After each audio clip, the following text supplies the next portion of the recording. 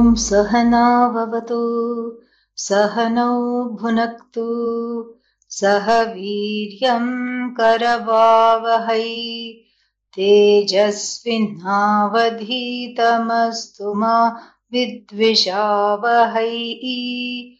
Om Shanti Shanti Shanti. So yesterday we saw Lord Prajapati's answer and to the question, a very important question of the Vadakilyas, and we are still in the middle of it. Yeah. So how does he start? He starts by saying that they, that what they are talking about, and of course we got, we had to explain one word. The whole class took one word. And what was that word we were explaining in the answer? Who thought there would be a quiz right in the beginning of class? Yeah, uparisthaha. Upari meaning upwards, the one who is remaining upwards. Uparisthaha, yaha vavakhila uparisthaha. And so upwards means on top of what?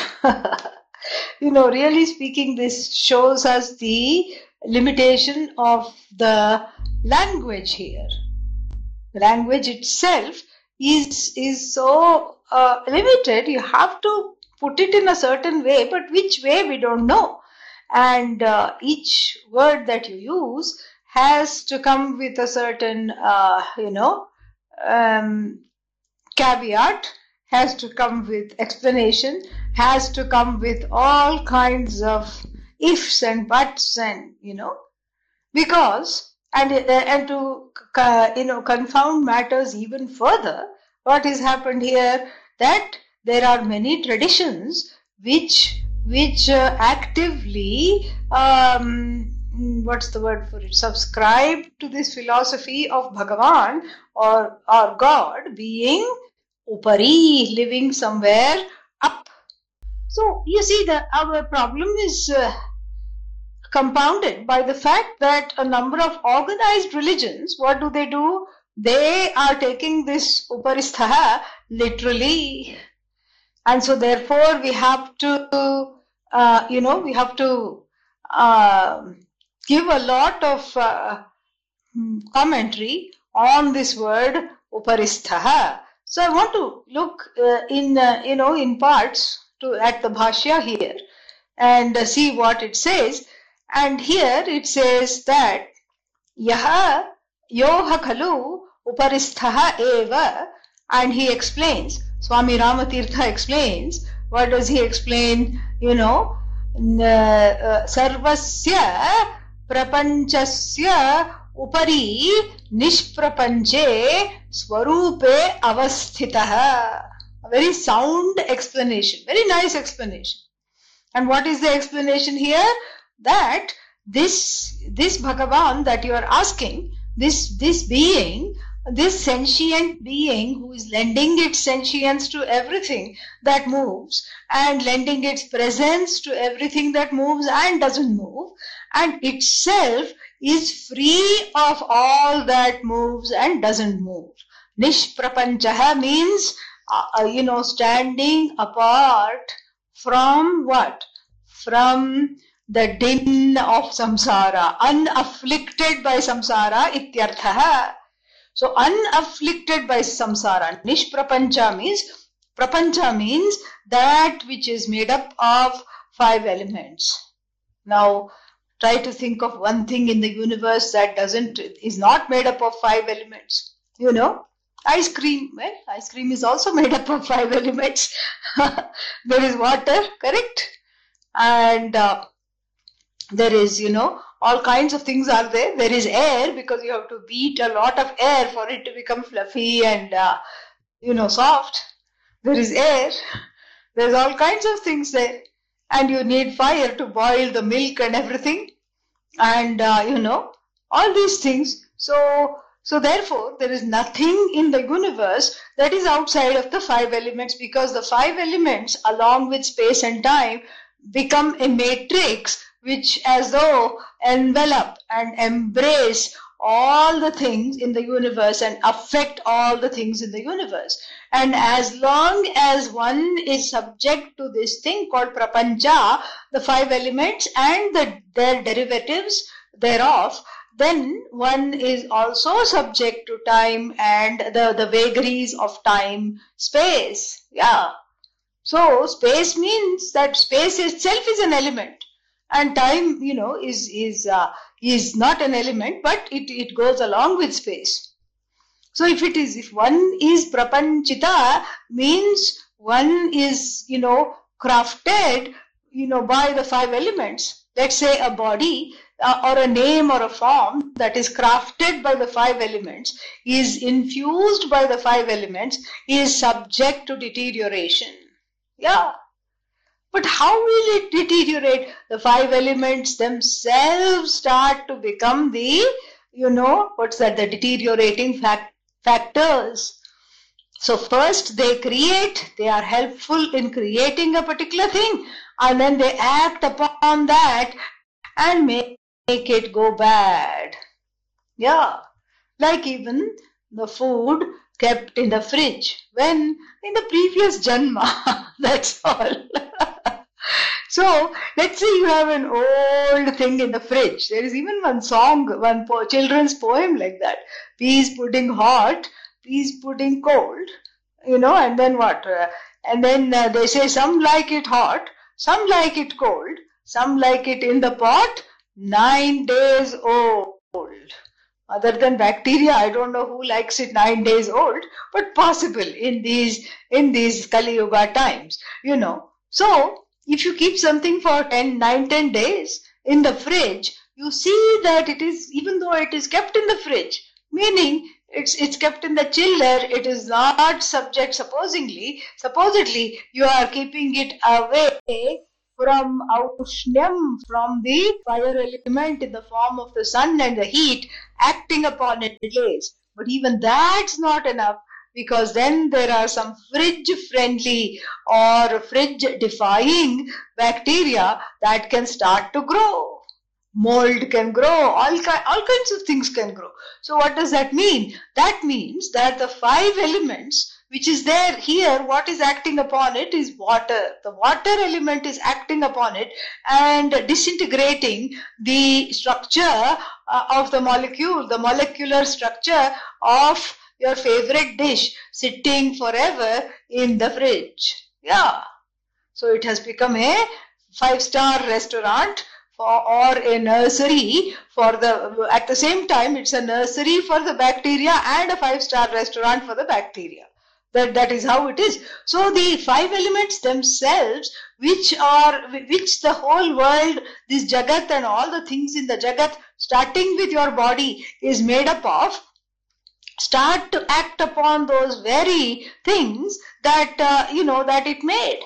So, air dries it out, and then the water causes damage. Water includes moisture. Yeah. That humidity, because that's what is the water element. Water causes damage, fire, sun causes damage, and then what else is left? Space causes damage. That's why you have to have vacuum seal, because as soon as there is space, that space becomes a breeding ground for bacteria. So that's why to preserve things further, there is a vacuum seal. And air causes damage, same thing. So you remove the air, you remove the space, and then you seal the blessed packet, and then it remains till, your grandchildren have grandchildren. It will not go. Like this astronaut food, you go to the Smithsonian Museum, and then you will see all this astronaut food from Apollo times, all in packages. And so like this, the 5 elements become a destructive aspect. They are the first things that come out in the form of, come out means they are the first manifestations of Bhagavan, Brahman, Jagat Karanam, and then in turn They are the raw material for everything. And look at the irony, and look at this beautiful order, that they themselves then, what happens to them? They themselves start to fold in on the very things that they are made up of. They self-destruct. So anything that is made up of the 5 element self-destructs. And so therefore, the Bhashyakara, very beautifully says what, says something which is important here, says that the word Uparisthaha should be taken to mean standing outside of, existing outside of the destructive, afflictive activity of the 5 elements, which is what? Nothing but samsara. Because this destruction is what we don't want, correct?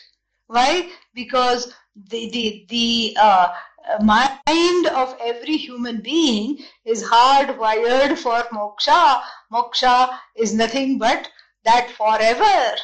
I want that forever, now and forever. So that forever that I'm looking for is what? Is not in the 5 elements. Because the 5 elements are, they are ubiquitous. Ubiquitous means they are everywhere. And, you cannot escape the 5 elements. And stuck in the 5 elements, if Bhagavan is also there, part of the 5 elements, that means that Bhagavan becomes limited. If Bhagavan is limited, then your nature is also limited. And then we have what in Sanskrit is called Anirmoksha Prasangaha. Anirmoksha Prasangaha, sounds good. Yeah, you should learn this expression. Very nice. Anirmoksha Prasangaha means a place, a condition where there is no moksha possible.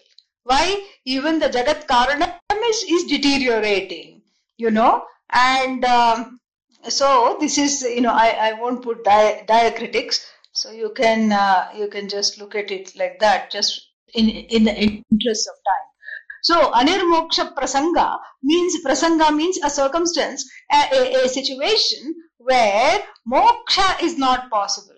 And why is moksha? What is moksha? Moksha means coming out of this space-time matrix, cognitively, because you can't really step out of it physically.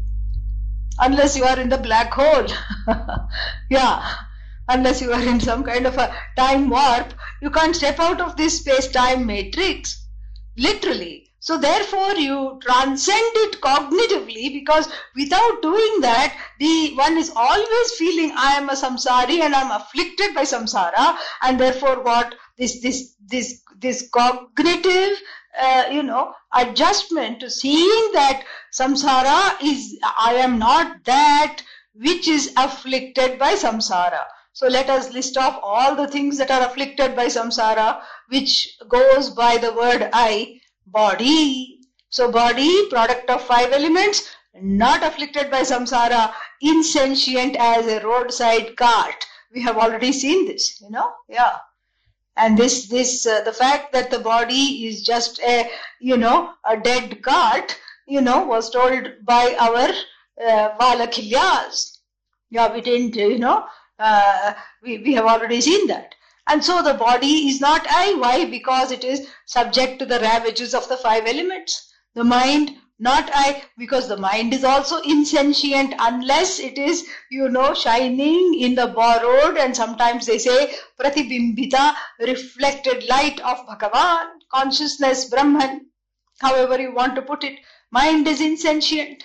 Mind, buddhi. Mind includes buddhi, ahankara, chittam, all the various faculties of the mind, emotive faculty, and then the thinking faculty, the indecisive faculty, the decisive faculty, and the one who says all these belong to me and I am in charge, the ego, ahankara, all this comes under the mind. Mind is sentient or insentient on its own? Insentient. Mind is subject to the 5 elements? Yes. Because the sukshma tattva of the 5 elements, the subtle aspects of the 5 elements, sattva, etc., make up the mind. Yeah. So the gross aspects of the 5 elements make up the body, and the subtle aspects make up the mind. And this whole thing where from the subtle to the gross, the whole 5 elements have been formed, that itself is a huge discussion in the Shastra called, and Sukanya pointed this out, karanam. Karanam means the grossification of the 5 elements, because in the beginning, all the 5 elements appear in the form of what? In the very subtle form. Tanmatraha. Tanmatra means subtle form. So from the subtle to the gross, and so even in the physical body, the mind is subtle, the body is gross, and so again, the gross body is made up of gross elements, and the subtle body is made up of subtle elements. Very easy. So the mind is subject to the 5 elements. Correct? Yeah. That's why you have to keep the brain going by taking ginkgo and ginseng and all the things that start with G and hoping, that either start with G or end with G, because if nothing works, then you get a 4G smartphone because you can't remember anything. That's what it is. And so like this, so the subtle elements, everything that I consider I is subject to the vagaries of this time, space, operation, aka prapancha. This is what is called prapancha. And the prapancha is not equal to samsara. For that, a kind of a special thinking is needed. And what is that special thinking? The special thinking is that I am a samsari, I am as good as the body, I am as good as the mind. Then only the prapancha turns into samsara. Why? For this jiva. So the prapancha is benign. It's just, it's growing, it is dying, it is blooming. Just like in the wild, you see some trees, shrubs, flowers, they take root, just fed by the rains. They take root. And then, they grow. A small little sprout comes, just 2 leaves. So cute it looks like that, just 2 leaves. And then what? And then it grows a little, bigger. Then suddenly a deluge of rain comes, dies off even before it has seen the light of day. Some seeds never sprout, and some seeds sprout and then die off. And then what? Some grow, maybe 2-3 feet high, and then, eaten by some animal. Hungry animal saw that, oh, nice little shrub, just my size. One calf came, or one deer came, baby deer, and ate it all up. And then it did not have the immunity to grow more leaves and did not have the prana to survive, so it died. Or in another scenario, it became a huge tree, yielded fruits, shade, and everything, and then died away. So succumb to another storm and the lightning. So like this, all these things keep happening in the natural world, and even our world made up of human and non-human forms is also part of the natural world. But again, if we look at it objectively, just like when you're looking at the forest, you don't feel, you actually can admire it. Even when the hyena, I'm giving the example of hyena because it's not cute. Even a baby lion cub, very cute.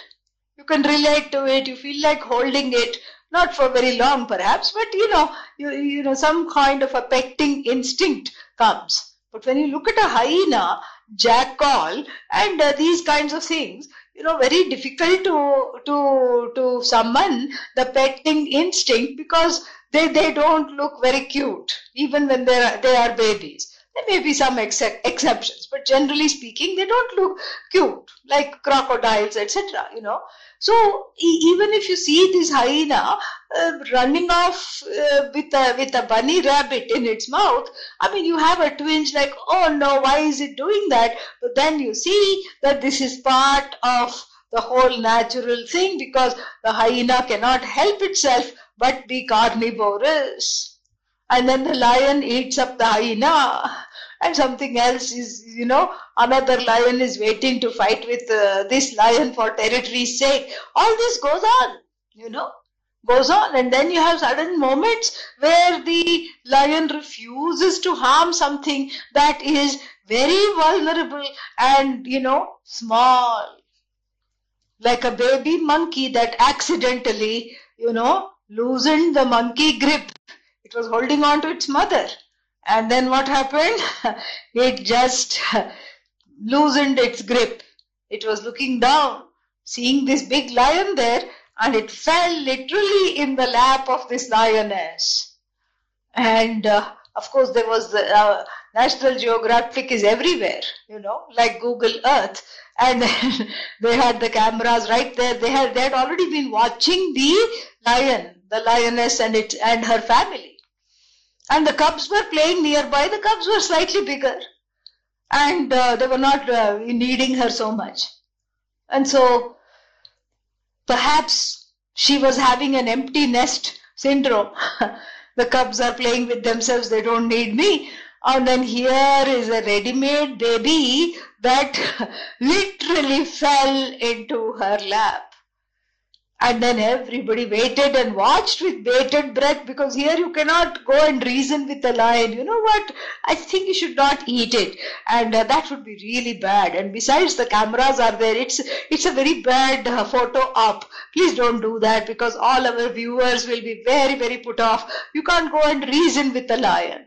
Neither can you go and snatch the baby, and the mother also is looking from the, from the tree, making screeching noises, but is unable to do anything because she's afraid for her life to go and take the baby away. What to do now? Just wait and watch. And that's what everybody did. Everybody waited and watched, and to the shock of everyone, the lioness had no predatory instinct. The baby was just a few days old, and the baby, being a baby monkey, was very curious. So it's petting the lioness and trying to catch hold of the fur, just like it did for the mother. And it even took a handful of its mustache and was tugging at it. And the lioness is sitting quiet. And in fact, gives the baby monkey a hug, a very tight hug. And the baby monkey squeals, and then she says, "Oh, you did like this hug? Okay, maybe not." So it just leaves it like that. And then its babies, the lion cubs, come and try to smell this baby monkey and worry it. And the mother, the lioness, turns against her own cubs and shoos them away, hisses them away, because she's protecting this baby monkey. This is also part of nature. Sometimes you get, prapancha shocks you, samsara shocks you. Then finally, I think they threw a big, slab of meat and distracted the whole family along with the mother and the cubs. And then the, distraught mother monkey took away the baby. That is what happened. So these kinds of things also happen. But more likely what happens, the weaker, bodies succumb to the stronger bodies, and everything deteriorates. And we are able to watch this in nature without any problem.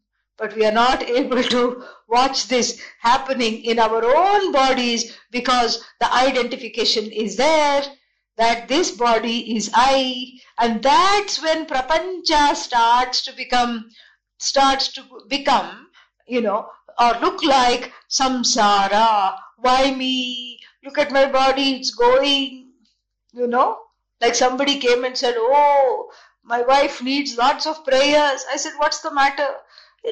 Slightly elderly lady, in her 60s, and then, "What's the matter?"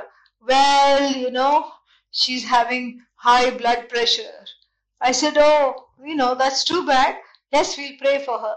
And the husband says, "I don't know where it came from." I said, "What do you mean you don't know where it came from?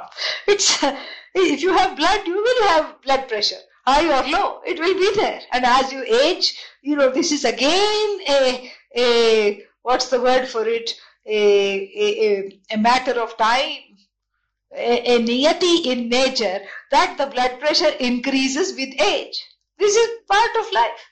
No, but till yesterday she didn't have high blood pressure. Today she has high. Starting today she has high blood pressure. I said, did you check yesterday? No, only today we had a doctor's, annual checkup.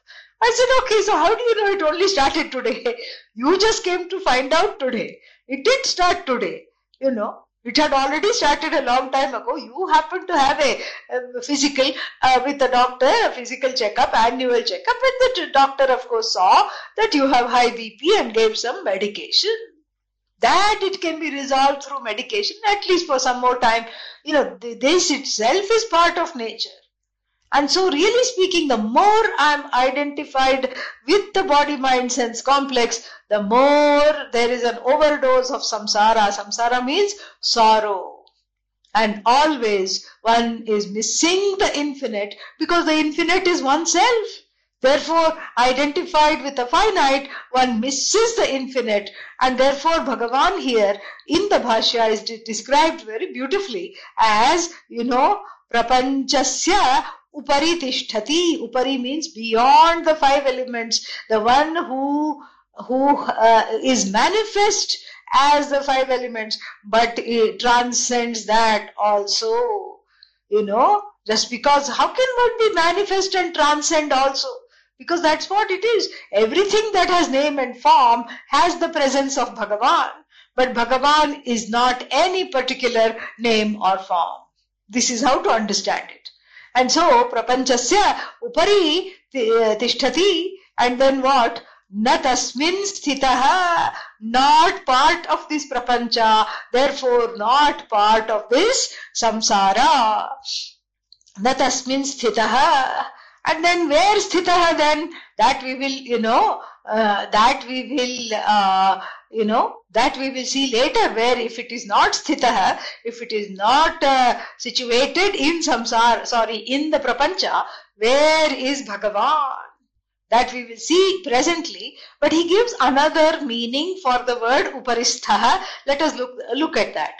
Na tasmin sthitaha kintu asangataya prapanchati iti prapanchatite, asangataya prapanchatite iti arthaha. Swarupe sthite eva san swachaitanya abhasena prapancham avabhasayantascha sthitaha eva bhavati na vastutaha cha asti tasya swatmani adhyasthasya mithyatwadi iti abhiprayah. Very beautiful explanation. Listen. So he says that two explanations. The first one we have already seen, and just to summarize, what was the first one? The first one was that the one who is not subject to the ravages of the five elements, who is manifest as the five elements.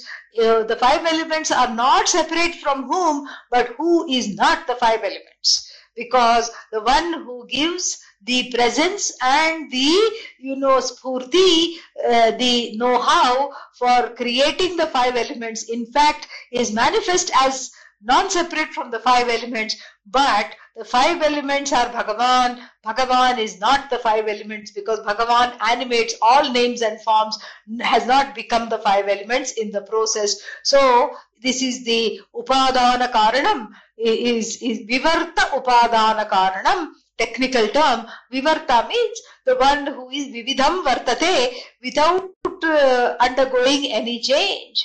Swaswarupa aparityagena prapanchayati. So creates without giving up his or her own nature. So the one's nature as Satchidananda and as that which is all knowledge, all sentience is not given up. And then what happens? Still able to, animate all forms, all names without becoming any one of them. So that is the first meaning. Second meaning is what? Na tasmin kintu asangataya prapanchatite. Asangataya prapanchayati. Prapanchātīte means prapanchayati, creates all right, but asangataya, uninvolved in the creation. Creates just like how you create the dream, uninvolved as it were in the creation.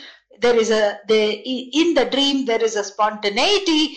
The dreams are based on, memories and desires. Similarly, the creation, as we saw yesterday, is based on the memory of the previous cycle of creation and the desire of the jivas, not Bhagavan's desire, jiva's desire to as though become many, so that one has a place to eke out all the karmas. So asangataya, uninvolved in the creation, not wanting things a certain way, unlike when you build your house. When you build your house, you have all these things because it is dream house. And in the process of building the house, the dream house becomes a nightmare because what? You want everything. Yeah, including literally the kitchen sink. You want everything. You want the doors to be a certain way, and what is there in a door? No, there are these kinds of doors, and especially in the West, and there's that kind of a door, and there is hollow door, and this door, and there's all kinds of things. The only condition the door should fulfill is that it should be ajar. That's all. It should open, it should close. That's all we need the door to do. But no.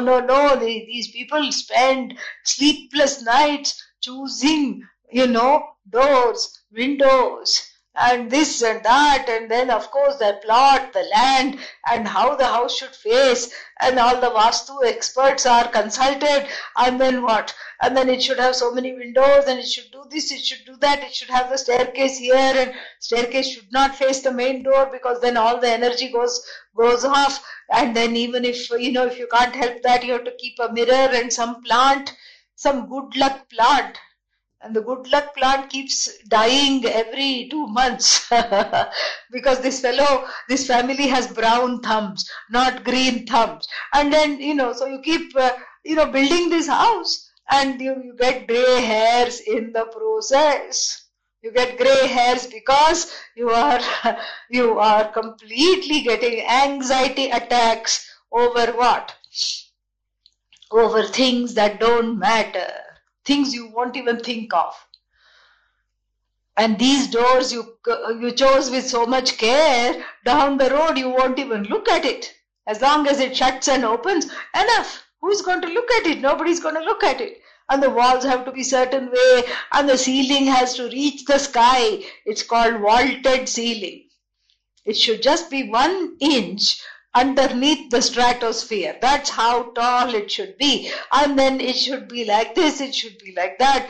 And then it has to be, this many bedrooms, and the bedrooms should look a certain way, and they should have not just a bathroom, but they should have a closet that you are able to walk in, cook, and sleep a few people where? In the closet. So like this is how it should be. And then this dream house becomes a nightmare because why? One is not asanga when one is building your dream house. And then there are all these other considerations. Ecological consideration. Every inch of the roof should be, dotted with solar panels. And where does this person live?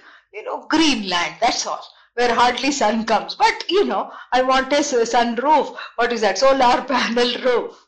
Yeah, 9 months of the year, it doesn't work, but nonetheless, I want it. And then there should be all these ventilation systems, and then this system and that system, and then, all kinds of things. And so like this, the dream house, it becomes an instant and an unending nightmare because there is no asangatvam. Yeah, asangatvam means this little space is not there. One is so much involved, one is just, making everyone and around one and including oneself crazy because over things that don't matter, you're spending so much time and so much attention. And of course, in the process, you have some hearty fights with the significant other because the kind of door you want, the significant other does not want. What does the significant other want? They want the opposite of what you want. And so you have no asangatvam here in this example, whereas, Bhagavan asangataya prapanchayati. So while prapanchayati, see, this is again a very interesting situation, because in mainstream theologies we hear God sat in heaven and created the earth. Don't now ask the question, where was God before he made heaven?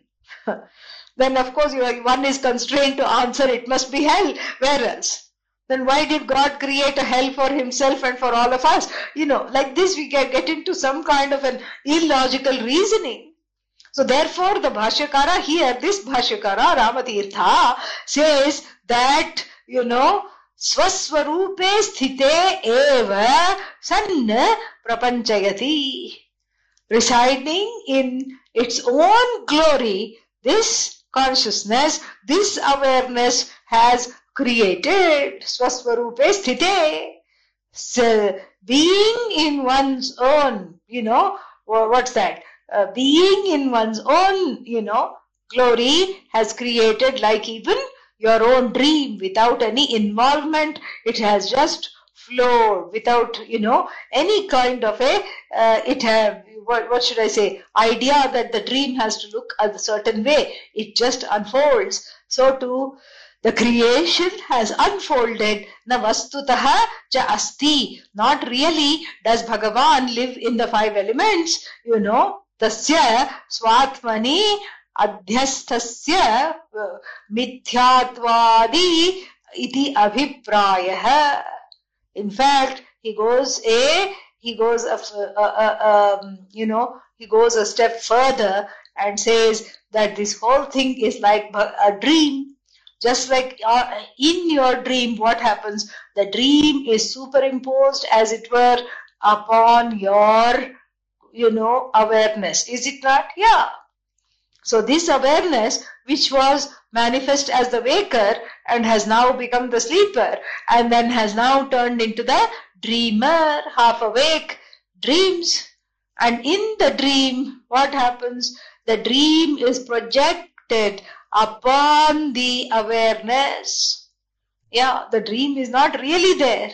Otherwise, if you dreamt that you went kayaking with another friend, then when you wake up, the friend should be sitting there, the bed should be wet, there should be a big kayak on the bed, and the friend should be very angry. Why did you dream about me? I need to go to work now. Get me a shower and drop me off to work. Because otherwise I'll be late. Don't dream of me anymore. But that doesn't happen, because the dream, poof, resolves where? Into that very awareness which projected this dream.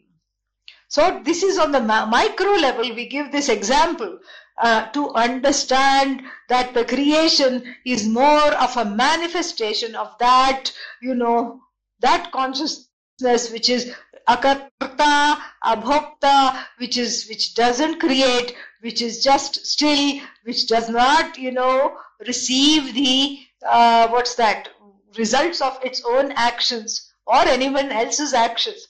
Because it is free of doership, it is free of receivership.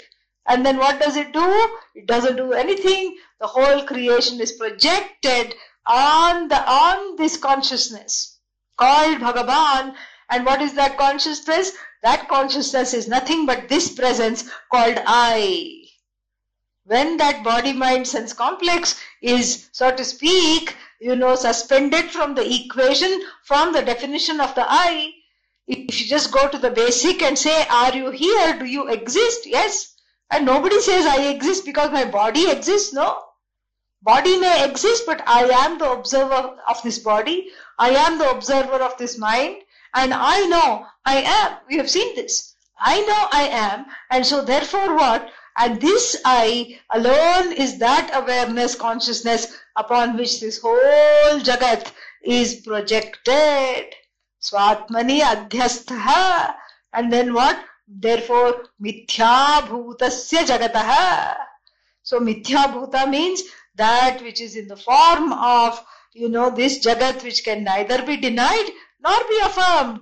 and which is dependent upon that awareness. As long as that awareness, that consciousness upholds, the jagat is going to be, and as long as that consciousness continues to lend its presence, the jagat is going to be. And then as soon as that awareness withdraws its presence, the jagat collapses. This is what is called avalambana. The jagat is completely dependent upon, what? Brahman. Yeah, jagat is dependent upon Brahman, and you cannot say Brahman is dependent upon jagat. So mithya bhutasya, swatmani adhyasthasya iti abhiprayah. And then he gives a very good quote. Vriksha iva stabdo divitishtatye kaste nedam purnam purushena sarvam. Vriksha iva stabdaha. Like even a tree, a big tree, the trunk of it. Don't look at the branches and the twigs. The big tree is stabdaha, standing in one place. Divitishtati, lives in its own glory, in its own light. Ekaha, that one being. Tena idam purnam purushena sarvam kritam. So by this being, this one Ishvara, and we already had a long discussion about one or many Ishvaras. So by this one Ishvara, the whole jagat, Purnam, by this Ishvara called what? Purusha, the one who fulfills and completes everything. By this Ishvara, the entire jagat has been created, has come into being. And who is this Purusha? Purna. And so what are you? Purna. Purnamadaha, Purnamidam, like this. And so come back to the text now, and very beautiful. It's just very, very involved, and that's why I said let's not worry about how much of this we study, because whatever we study, we have to do it properly and fully and completely, and that is plenty. And so, because you will still get everything, the gist of the whole Upanishad, I promise. So if you're having some nervousness that, there are so many prapathakas and we are only to the fourth mantra of the second one, when will we complete? Don't worry. That's my job. Don't worry about it, because if it is Purna, even one word studied is Purna. You get the whole. Yeah. So anyhow, so then back to this thing. Back to the text. Yo uparisthaha ha va khalu, all that I'm skipping. Yo uparisthaha shruyate. Shruyate means in the Shruti one is, known as the one who stands apart. And he gives an example. How does this Bhagavan stand apart? Guneshu iva urdhvaretasaha. Like highly evolved, desireless ascetics. Yeah, like ascetics who are so evolved, like avadhutas and enlightened jnanis who are just there watching everything happen in the universe without being involved in samsara, because they are abiding in their own glory. And then what? And then they are, totally totally uninvolved from the jagat, from all its machinations and everything. And then they are standing there just like that. This Bhagavan is also standing there. And it's a very wonderful expression, because that means in order to understand myself as Bhagavan, the truth of myself, I have to be like those ascetics. Because those ascetics have Atma-jnanam, self-jnanam, self-knowledge, and so therefore they are able to stand apart. And if I also have Atma-jnanam, I am also able to stand apart, just like Bhagavan. Bhagavan is standing apart because Bhagavan also has Atma-jnanam. So therefore, this is a very important way of looking at it. Guneshu iva urdhvaretasaha. And then what? So this portion, what we have done yesterday and half of today, constitutes the definition of Brahman, of Bhagavan, as, of Brahman as what? of Brahman as jagat karanam, jagat karanam, and jagat karanam Brahma. This is one definition, and it's a definition that one has to internalize. And here usually the definition from the standpoint of itself is given first, but here the krama, the order is ulta, the order is displaced here, and intentionally. Why? Because we are dealing with the jagat. You cannot sort of start to appreciate, a being who is, in its own glory, when you don't even know what that glory is, when that glory itself is so hard to describe. You don't know what that is. And so situated in one's own glory means what, and Satchidananda means what? Sat, existence, Chit, knowledge, and Ananda, bliss with a capital B. Supreme knowledge, bliss. What do you understand here? Nothing. And so really speaking, an interesting way here the teaching is proceeding is through looking at the jagat and all its constituents, which one can appreciate without Atma-jnanam. One can say, okay, I have a body. Don't you have a body? Yes. And don't you think it's subject to the 5 elements? Yes. And you know what? The 5 elements have come from this consciousness. Oh, okay, I can appreciate that. I mean, I don't know who this being is and what this consciousness is, but okay, it has come from somewhere. It has to come from somewhere. And since I have Shraddha, and since you are telling me that it has come from this consciousness, okay, theek hai, no problem. And then what? The 5 elements have come from this consciousness. Your body is part of the 5 elements. Okay, so your body is also a product of this consciousness, so to speak. Okay. And then we go to the next level and say that this, even though the body and the 5 elements, etc., are products of the consciousness has not undergone any change in creating this body-mind complex. Oh, really? How is that possible? Like even your dream. You may dream of somebody just, hacking hacking your house into pieces or injuring you in the process.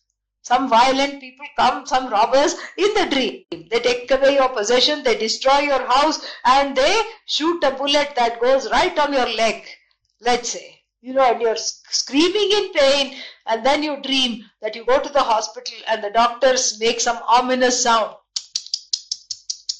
And then what?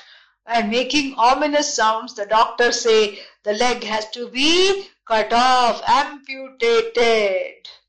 And then you wake up. Is the leg really amputated? No. Is there a bullet wound? No. Has your house been robbed? No. It was just a dream. Like so too, this jagat is just, a projection of that consciousness, which the consciousness sustains, which the consciousness resolves, withdraws, and which the consciousness projects. Oh, okay. Then what is this consciousness now? The akanksha, the desire to know what this consciousness is, is created in the mind. And to address that akanksha, we have the now what is called, now we have what is called the Swarupa Lakshana. So this Jagat Karanam, the definition of Brahman, Bhagavan from the standpoint of the universe and its relationship to the universe, that it is Uparistha, it is outside of this universe, so to speak, not influenced by it and not succumbing to the finitude of the universe. That definition is called Tatastha Lakshana. Tatastha Lakshana. Tatastha Lakshanam or Tatastha Lakshana. And this Tatastha Lakshana means that it is a incidental definition. And then we have another definition, because otherwise we cannot explain the Jagat. So connected to the Jagat, so to speak, the definition of this consciousness, Bhagavan, as the Jagat Karta, Jagat Dharta, Jagat Samharta, the one who projects, sustains and resolves this universe, is called Tatastha Lakshana. Then what is this Bhagavan? What is its nature? Because the Jagat is not there always. So in between, the Pralaya, there must be some being that is constant in between the cycles of creation. So what is the nature of that being? That is called the Swarupa Lakshana. Swarupa Lakshana means a definition of its nature without the Jagat. Swarupa Lakshana, that, it is not incidental, it is its inherent nature. Like the inherent nature of fire is what? The inherent nature of fire is hot. So if you define fire as hot, then you have the intrinsic definition. So it's the inherent or intrinsic definition of Brahman. So that is called Swarupa Lakshana, inherent or intrinsic definition. The other one was what? Tatastha or incidental definition. Like a crow sitting on the house of your friend. So the crow comes and goes. And it has pointed out the house. Maybe you didn't know and somebody said, oh, that's your friend's house. Which one? The crow sitting, you see the crow? That one. Next time you go to your friend's house, you don't look where is the crow, because now the house is already understood. Similarly, the Tatastha Lakshana, the Jagat being as though product of Brahman, that a projection of Brahman, it indicates Brahman. It indicates the nature of Bhagavan as Jagat Karta, Jagat Samharta, Jagat Dhata, all these things, and then what? Then we need another definition. Where is this Bhagavan who is creating this Jagat, this kind of a Jagat, who is projecting? What is this nature of Bhagavan? Then that is a permanent definition. The other one is an impermanent definition, because the Jagat is impermanent. So from the standpoint of the Jagat, we have an impermanent definition of Bhagavan, even though Bhagavan is permanent. Yeah. So impermanent definition means a definition that comes and goes, a definition that is not always holding true. Like you say that, like if we take the, Prime Minister of England, Theresa May. And so what about this Theresa May? She's the PM. And then, and then what? And then suddenly there are elections and then she's out of office. So she's no longer Prime Minister. So the Prime Minister has to do with a particular office holder. Being an office holder, and and that office holdership is the one, we are talking that incidental definition, because that office is no longer going to be there.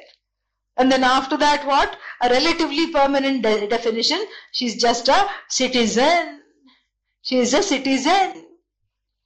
And now what is she? Prime Minister. And then the portfolio goes. Why? Because there are some elections, some change of power happens, and then we say she is no longer Prime Minister. She is just a citizen. So the citizen is a permanent definition, relatively speaking, compared to the Prime Minister. So likewise here too, Brahman, Brahman is the prime reason why this Jagat exists. So this consciousness lends its light, lends its presence, and lends its nature to everything that is there. And the casing being finite, the casings drop away, the Nama Rupa drops away, and the Jagat collapses into Brahman, so to speak, because it is dependent upon Brahman, like even your dream. And then what? And then what is this Brahman? Kim Tad Brahma, on its own, what is it? That kind of a desire arises. And so that's why we have the second definition here, which takes up the whole mantra number 4, and let us look at that. So the second definition is what?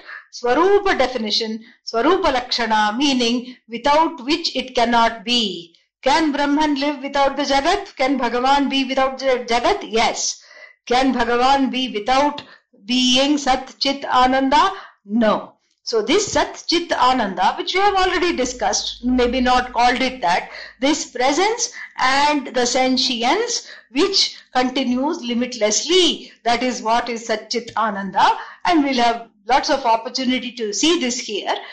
So that is what is discussed in the rest of the mantra. So, Sava Esha Shuddhaha Putaha Shunyaha Shantaha Apranaha.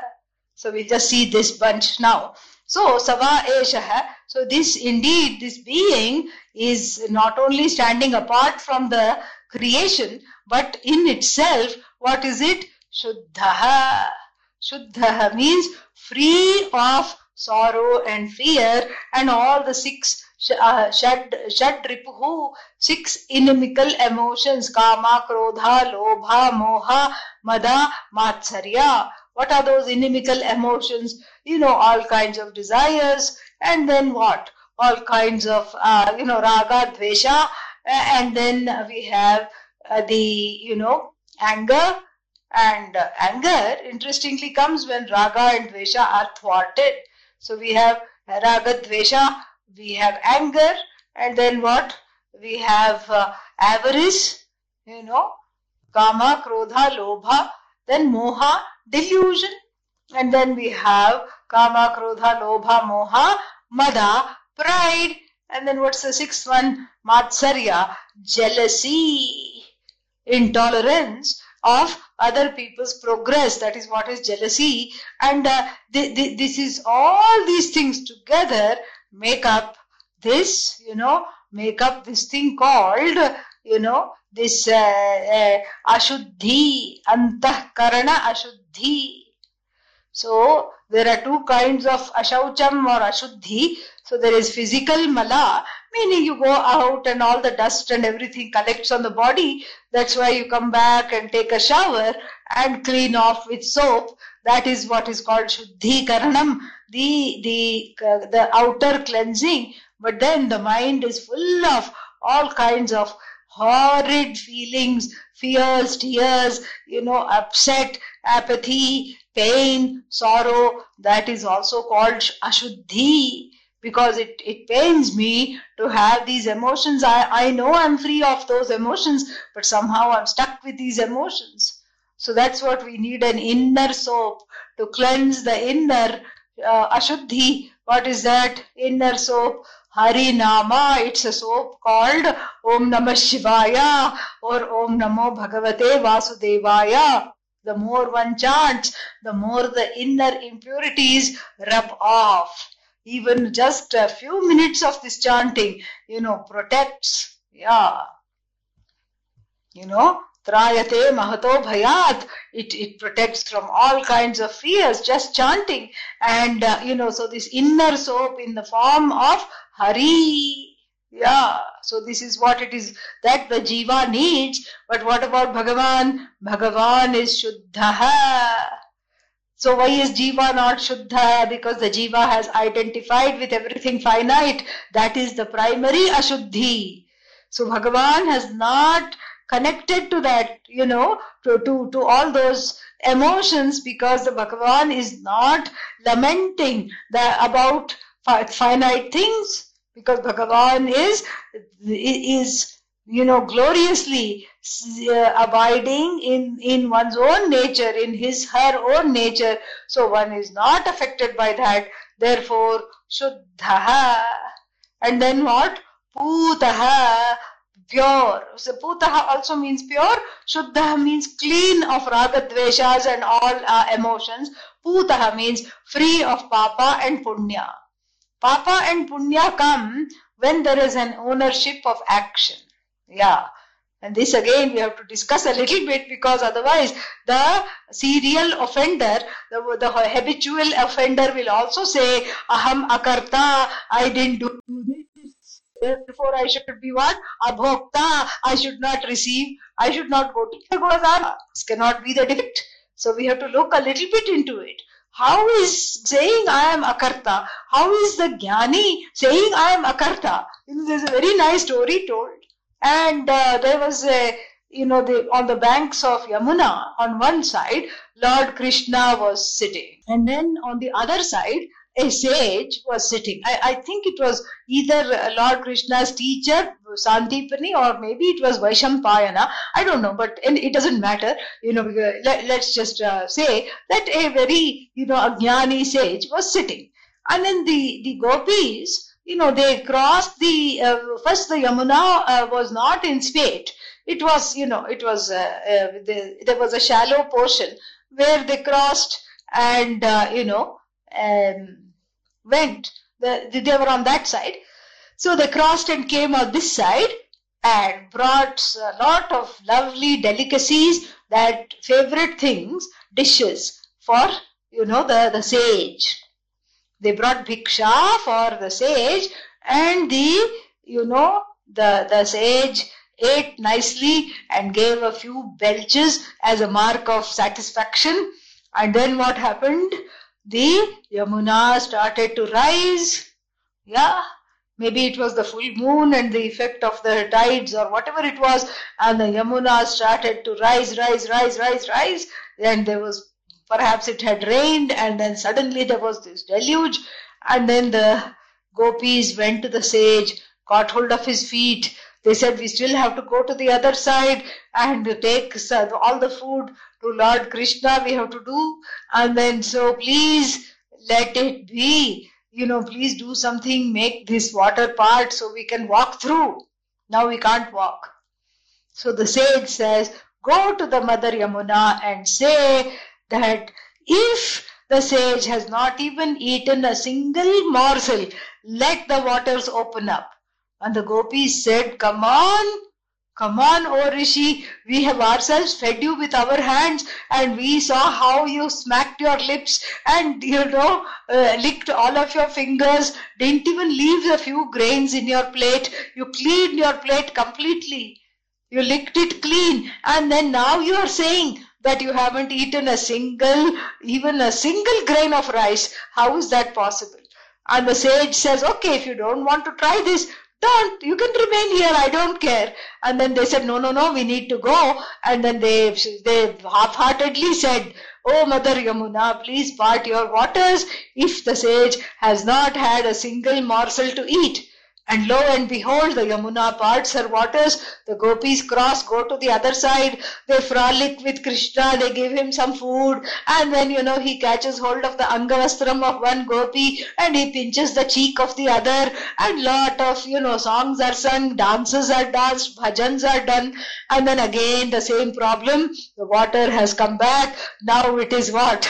Now it is neck deep, they cannot even, more than neck deep, it is, they'll drown if they go, and they again beg Krishna, oh, you can do miracles, and we know that, so can you please part the waters so that we can go home, our husbands are waiting, our children are waiting, we have to feed them. And Lord Krishna says, okay, go to Mother Yamuna, go on her bank and say, if Lord Krishna is a Nitya Brahmachari, Urdhvareta Saha here, forever celibate, has not, flirted even a little bit, has not even looked at a woman in his life. If Lord Krishna is a Nitya Brahmachari, may the river open up, may the river part her waters so that you can walk through. And the gopi says, no. We know how clever you are. We know how wily you are. This will not work. Why? You just now pinched my cheek, and my friend over here, you just tried to pull her angavastram, and this one over here, you tried to hold her hand, and you were, whispering sweet nothing to the fourth one. And so how can we say that you are a Nitya Brahmachari? And Lord Krishna says, suit yourself, ladies. Oh, but night is falling, I will love all your company. Let us just be together all night long, no problem. They said, no. And then they go to the river bank. Again, if they said the same mantra on the other side half-heartedly, here they say quarter-heartedly, they say, okay, if Krishna is a Nitya Brahmachari, may the river open up her waters. And Mother Yamuna opens up the waters and they walk through. And this story is cited to show that that same asangatvam, the free of karma which Bhagavan has, the sage sitting on the opposite direction also has. Shrotriyasya cha kamahatasya. So the one who has self-knowledge is Shrotriya, and who is what? Akamahataha, not hijacked. Kamena nahataha, not hijacked by desires, is free of papa, free of punya, because there is no actor there. But who was the one who was pinching the cheeks of the gopis and holding their hands and pulling their angavastram? As though Leela, it is a Leela. It is a role that is being played here. Who is the one who ate the butter? And Krishna was a pro in this right from the beginning. It didn't take now to say this. Baby Krishna was so aware of his own intrinsic nature as Bhagavan that that he would say, "Main nahi makhana khayo." I didn't eat the butter, Mom. And Yashoda was just so frustrated. Yashoda would say, "Then look, your mouth is full of butter, your hands are full of butter, your feet, you have left buttery footprints from the door to here, fat feet full of buttery footprints, and then in fact I can't even catch you, your whole body is slippery, full of butter, and you say you haven't eaten the butter. If you didn't eat the butter, who ate the butter?" And the little baby Krishna says, all those bullies in the neighborhood, they are big bullies. Those gwalas, the children of those milkmen and the milkmaids, they are all big bullies. They ate the butter. But since I'm small and cute and innocent and defenseless, they rubbed the butter on my face and hands and feet to frame me. I have been framed. This is what he says, akartritvam. Yeah. And in fact, the butter represents karma phala, because you have to keep doing like this and, eking the butter. Well, nowadays they just buy ready-made butter, but in the olden times, nobody went and bought butter. You had the milk and you would make it into yogurt and you would churn the yogurt to get the butter. And so the butter is karma phala, and Krishna stealing butter from many houses is stealing away the devotees' papa. Yeah, papa and punya, even though one keeps the butter in a high place, meaning one is addicted to this karma phala, and the devotion to Bhagavan takes away the papa punya, because Bhagavan is free of papa punya. So there is no action, so to speak, and no result of action, because why? There is no actor, but the person is acting as though acting. But how can you say that this is how it is? How do I wrap my mind around this, that the Jnani is as though acting, the Lord is as though acting? Because the whole as though here is because there is no desire. That is where we have to keep going back to no desire. Satya sankalpaha, no desire. Because only when there is desire, then only there is action. You see, there is a link between kama and karma. In fact, this is called the vicious chain. Avidya kama karma shrinkhala. Shrinkhala means chain. So, self-knowledge is not there. I think I don't know who I am. Therefore what? I take myself to be what I am not. And then because I don't like who I am, who I have identified with, I don't like that I am finite, then what happens? Therefore, I start doing things to make myself infinite. So you see how all actions, karma, kama pravartakaha, kamena pravrittaha. Sorry, the other way around. Kamaha, karma pravartakaha. So the desire spurs you into action. To get something or to get rid of something. All actions are to keep away the unpleasant and to gain the pleasant. That is how all the actions are. And so these actions are fraught with, with identification that I am the actor and I want this to happen, I don't want this to happen. So one becomes addicted to this notion, I am an actor, because one is addicted to desire. And desire is because one doesn't know oneself. So in the case of Bhagavan, naturally putaha, naturally free of action because there's nothing to achieve. In the case of the sage, the jnani, again nothing to accomplish, nothing to achieve, therefore no desire, therefore whatever the sage does, and the sage does do a lot of things.